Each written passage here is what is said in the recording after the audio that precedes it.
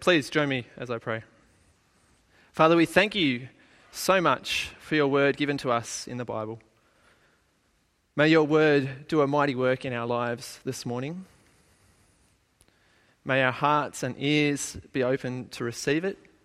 And may we go out of here knowing that your grace and mercy is sufficient for us. In Jesus' name I pray. Amen. Well, most people think Christianity is all about following a bunch of rules. Ricky Gervais says this about the Bible. He says, the Bible isn't evidence. It's not even a history book. It's a rule book. And that's what a lot of people think about the Bible. That Christians are just following this book, following the rules set out in it. And I know for myself, that's exactly what I thought as I was growing up. My parents took me to church every Sunday. I was taught to read the Bible, taught to pray, taught that I needed to be, not pushing my sister around, not lying. I remember sitting in kids' church each week, and I'd sit next to one of my mates, and the teacher would ask a question, and my mate straight away would put his hand up and be like, yep, I know the answer to that. And I'd sit there going, man, I had no idea. Sometimes I'd just put my hand up, and the teacher would point my hand at it, and I'd be like, I don't know. So, this led me to, I went home, I read my Bible more, I prayed more, I started being nicer to my sister, I tried not to lie, I tried harder and harder to follow what I thought were the rules. But actually this led me to just feeling exhausted and guilty, as I'd so often fail. I'd, go weeks where I didn't read my Bible, weeks where I didn't pray. I, still told the odd lie, I still wasn't nice to my sister all the time. I don't know if you've ever felt like this. Have you ever felt like, you come to church week in, week out, and you just feel guilty or feel the pressure, or that you haven't lived up to the expectations which you thought you should as a Christian? Thought, I haven't read my Bible, I haven't prayed.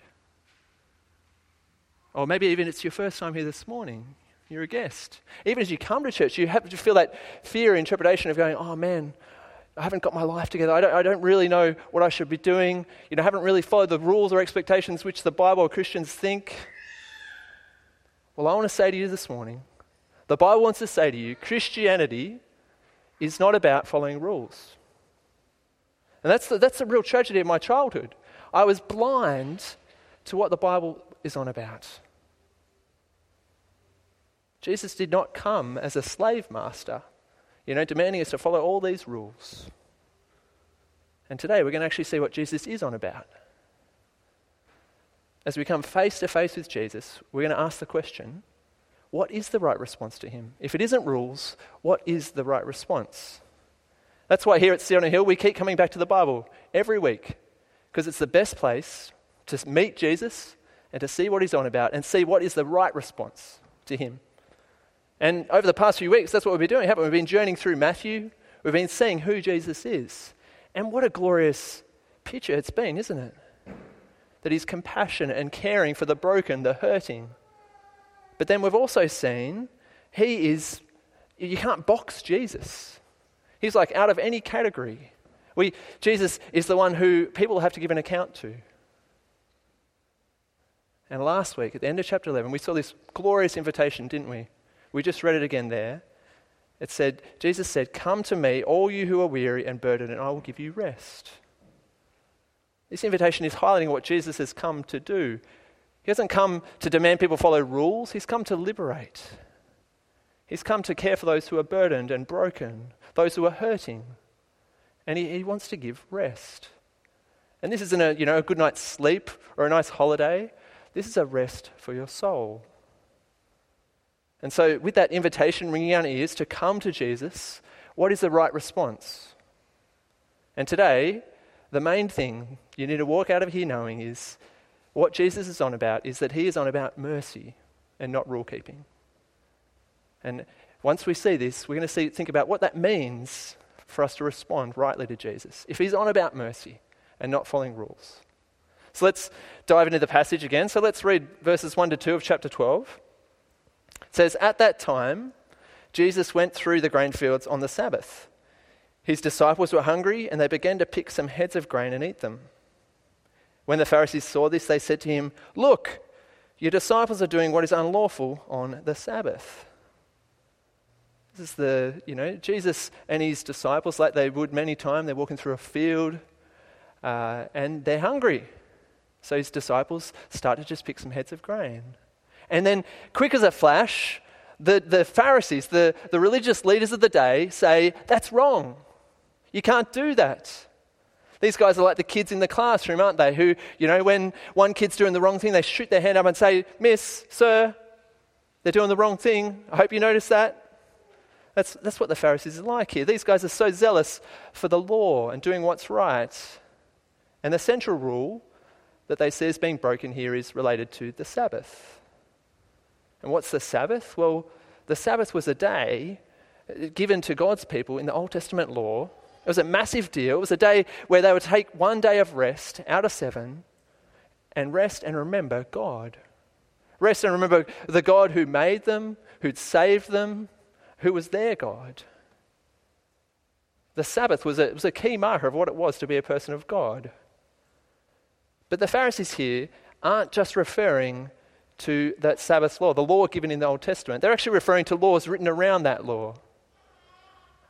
It's important to note the Pharisees' zeal in that was coming from a good place.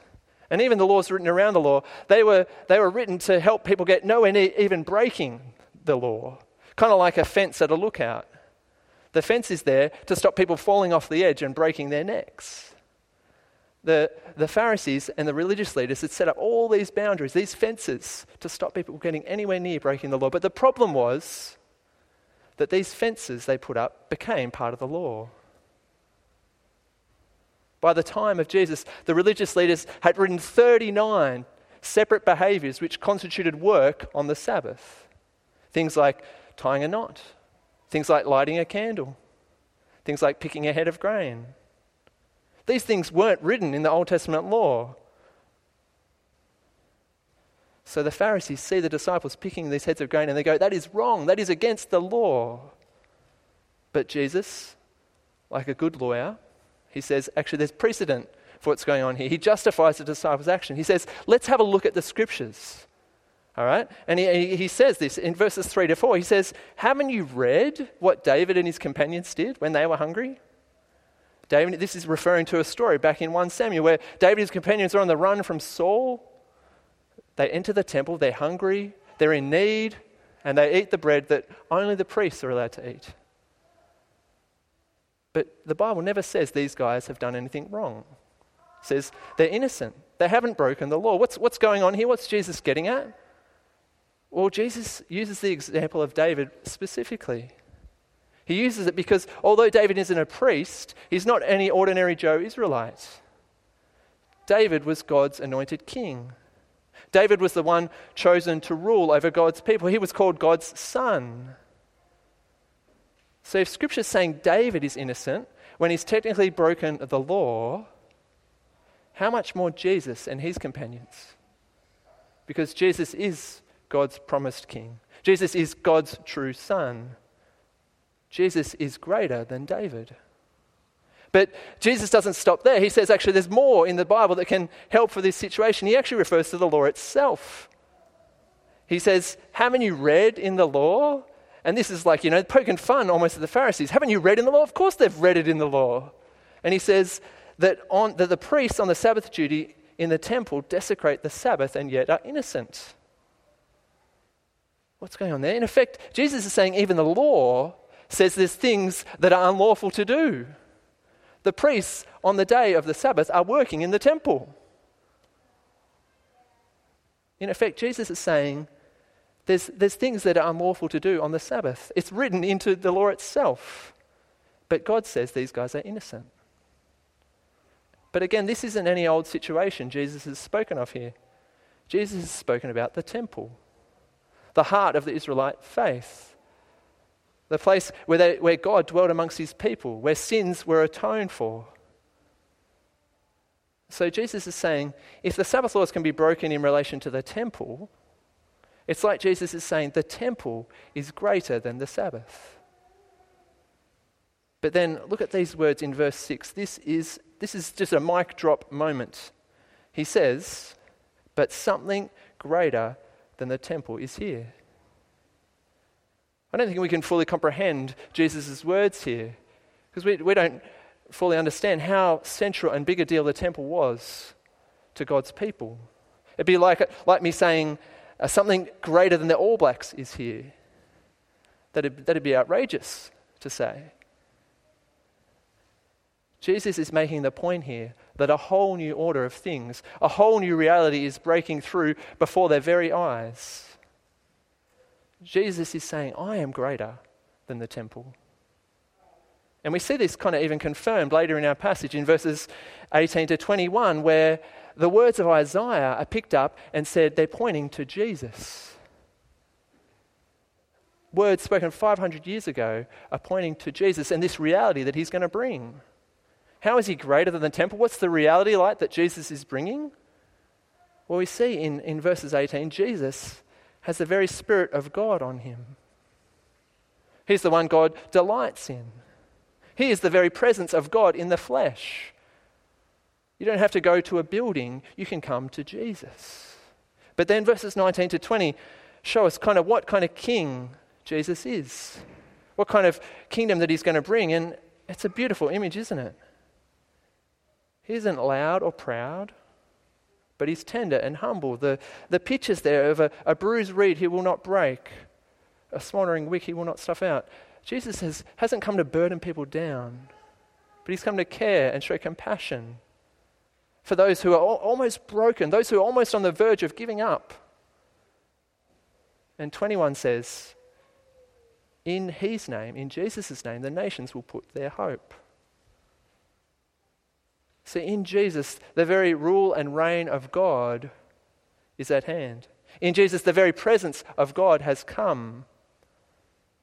And so then, if in the old order the Sabbath laws could be broken in relation to the temple, how much more can they be broken in this new order? If Jesus, God, is in their midst. See, in Jesus' response, in his defense of the disciples, he's not just unpacking their misunderstanding about the Sabbath. He's unpacking their whole understanding, their whole reading of the Bible. He's questioning their whole meaning of what it means to be in relationship with God. Jesus said it's always been bigger than obedience to the law. He's questioning what God has always required of his people. And he shows this in verse 7. What has the correct response always been? Well, he says, if you had known what these words mean, I desire mercy and not sacrifice, you would not have condemned the innocent. Jesus here quotes from Hosea. He says, I desire mercy, not sacrifice. You see, in Hosea's day, the people had been the same as the Pharisees. In Hosea's day, they went to the temple, they prayed, they went through all the motions, thinking, God is pleased with us, doing all these things. But their hearts had no love of God. They didn't come to God knowing they were dependent on his mercy alone. They didn't come to God knowing they could bring nothing to God except lean on his mercy. The Pharisees had completely missed the right way to respond to God. God says, I desire your love. I desire your hearts, your affections. I desire you to come to me for my mercy, knowing there's nothing you can give to me. He doesn't desire obligations and duty. He desires their devotion and their hearts. See, God doesn't care if you get all the little things right, but miss the big thing of coming to Jesus for his mercy. Coming to Jesus and surrendering your life to him. Coming to Jesus knowing he is the only way to God. I was thinking about this kind of rule-keeping kind of mentality in relation to being a parent. I was thinking about my two daughters, and if all I ever did to Eva, mainly Eva at the moment, she would understand it better than my 6-month-year-old, but if all I ever did to Eva was say, Eva, you need to pick up your clothes. Eva, you haven't put the dish in the dishwasher. Eva, you need to stop pushing your sister around. If all I ever did was that, and just be on her case about these little petty rules, she might start to think, oh, Daddy only loves me, or only accepts me because I follow the rules, not because my love is there for her all the time. And that's kind of like God. God just wants us to humbly turn to him and receive his mercy, to come to him and accept his reign over our lives. He wants us to come, especially when we make mistakes, especially when we feel inadequate or a failure or guilty, because Jesus is on about mercy. Jesus' kingdom is one of grace and acceptance. It's one of compassion. Jesus has come not based on anything you have to do. And this heart of Jesus, this heart of mercy and grace is even seen in this next scene of the story, the scene that we saw acted out up here. In verses 9 to 10, Jesus goes into the synagogue, and straight away he sees a man with a shriveled hand. And the Pharisees are there again, and they say, "Is it lawful to heal on the Sabbath?" This shows their heart, doesn't it? All they care about is the law and the rules and ticking the box. They don't care at all about that man and his situation and the hurt and the pain that he's in. And that's the problem with people who are on just about rule keeping or kind of a ticker box Christianity. They know nothing of the genuine love of God. They know nothing of the grace and mercy of God that is there for all. So in response, Jesus calls them out. He says, "Where's your heart at? How warped is your heart? You would pick up your sheep out of a pit on the Sabbath, but you don't care about this man." Jesus is kind of underlining the point here that the Sabbath was never meant as a barrier to stop people showing care and compassion for others. And Jesus shows this by healing the man's hand. You see, Jesus is on about mercy for everyone, and not rule keeping. So what's the right response to Jesus? Well, the Pharisees respond by wanting to kill him. They're offended by Jesus' mercy and grace. They can't handle that mercy and grace of Jesus. But I wonder, what about us? I wonder, as we sit here, as we so often hear about the Pharisees, it's very easy to look down on them and judge them and go, "Man, they got it so wrong." I know Christianity isn't about keeping rules. I know it's about grace and coming to Jesus dependent on his mercy. But I wonder, maybe we hear this, we know it in our heads, but day by day, even week by week, do we live out kind of a rule-keeping kind of Christianity? Maybe a good question we need to ask is, why do so many people in society, why do our friends and family think Christianity is just about rule-keeping? What is it that we're, showing to them? Maybe is it when issues come up in the media or even in conversations with our friends, we respond with failure rather than forgiveness. We respond by going, "Man, society got it wrong again. They haven't lived up to God's way. How wrong they are." Or do we respond by saying, "Mercy and forgiveness is there and available"? Do we respond by saying, "I know society is broken. People are hurting. They need the mercy and grace of Jesus. All they need to do is come to him." I know for myself, I can so easily slip into kind of a rule-keeping or a ticker box kind of Christianity. I know my personality likes to just tick things off. I know, I like to be able to say, "Yep, I've done my Bible reading, I've prayed, I've served, I've fulfilled my obligation." Thinking, that somehow pleases God. How might we see this rule-keeping play out, maybe in our day-to-day? Well, number one, how do you think about sin in your life? Do you think about it just as right and wrong? That it's just black and white? That I've done the wrong thing again? If that's the case, I think, you might just have the feeling of guilt, anxiety, knowing you haven't lived up to some standard. Whereas Jesus says, "Keep coming to me. Come to me for my mercy. Keep coming back to me. My grace is there for you, and it's not dependent on what you do. It's not dependent on your performance. And Jesus says, I want to transform you and help you put sin to death. So keep coming to me.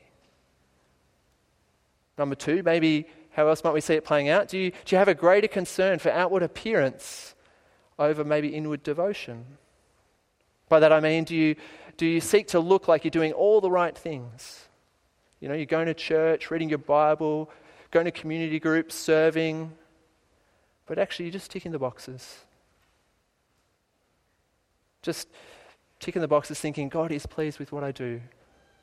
Rather than coming to him because you love him, because you're devoted to him, because your whole life is centered around his mercy and grace, which has been poured out in your life.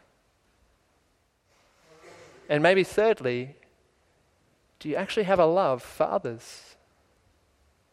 The Pharisees' rule-keeping showed in their lack of love for others. And I know this is an area that I've been challenged in. Over the past few months, I've been reading a book called The Gospel Comes with a House Key. And it's by Rosaria Butterfield. And she speaks about Jesus like this. She says, when Jesus walked the earth, he wasn't afraid to touch hurting people. He drew people close. He met them empty and he left them full. And she calls Jesus' grace and mercy contagious. Contagious because once you've tasted the mercy and grace of Jesus, you just can't help but share and love others with it. Because you know how much you've been loved by Jesus. She goes on in her book to tell story after story how the gospel is a house key. By that she means she opens up her house to love others. Week by week, every mealtime, she has 12 extra seats around her table for anyone who she wants to invite to a meal. She has 3 beds permanently made up in her house for anyone who might need a place to stay. Her husband and herself budget intentionally. They make sacrifices. They don't go on big holidays because they want to keep opening up their house to intentionally care and love for others. And you know, the people that she welcomes in and shows this grace and love to isn't just her Christian family, isn't just her friends, the people that she feels comfortable with. They're people like her neighbour Hank, who just got released from prison and has no place to stay. People like all the foster kids that she's housed under her roof. But then also it's just anyone on her block who's willing to accept a meal. She knows how much she's been loved by Jesus. She knows the mercy of God. And so she wants to share it with others. That isn't a rule-keeping kind of Christianity, is it? That's not a tick-a-box kind of Christianity. So what's the right response to Jesus? Well, one writer says the Bible isn't a rule book. It's a love letter. Christians are not employees.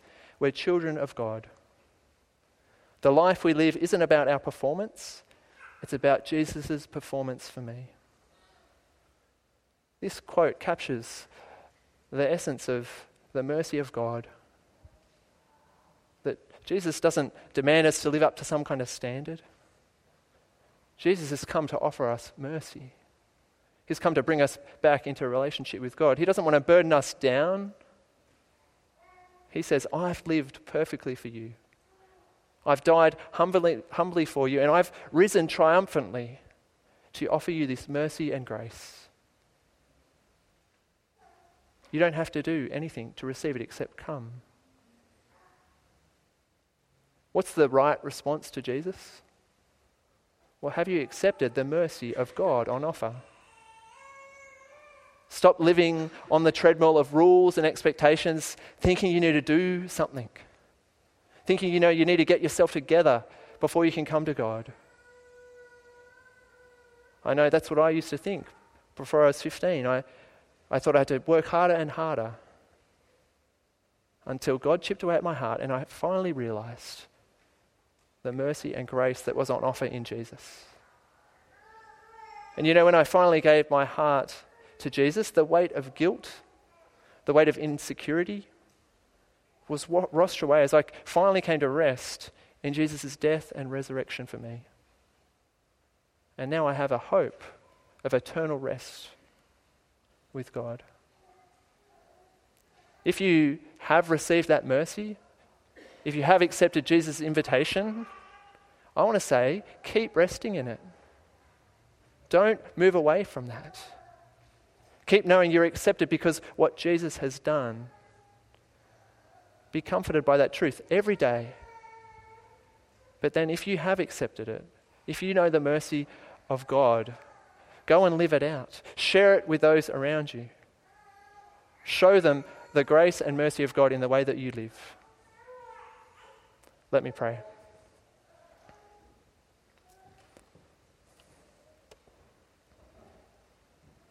Heavenly Father, we thank you that you are a God of mercy, that you don't require us to come to you having it all together or having followed a set of rules to know you. All you require is for us to come humbly to Jesus and accept him as our King. Father, we are sorry for the times we try to do it on our own, or times we're burdened down by our own sense of guilt. This morning we want to come to Jesus and accept his invitation. We don't want to do it on our own anymore.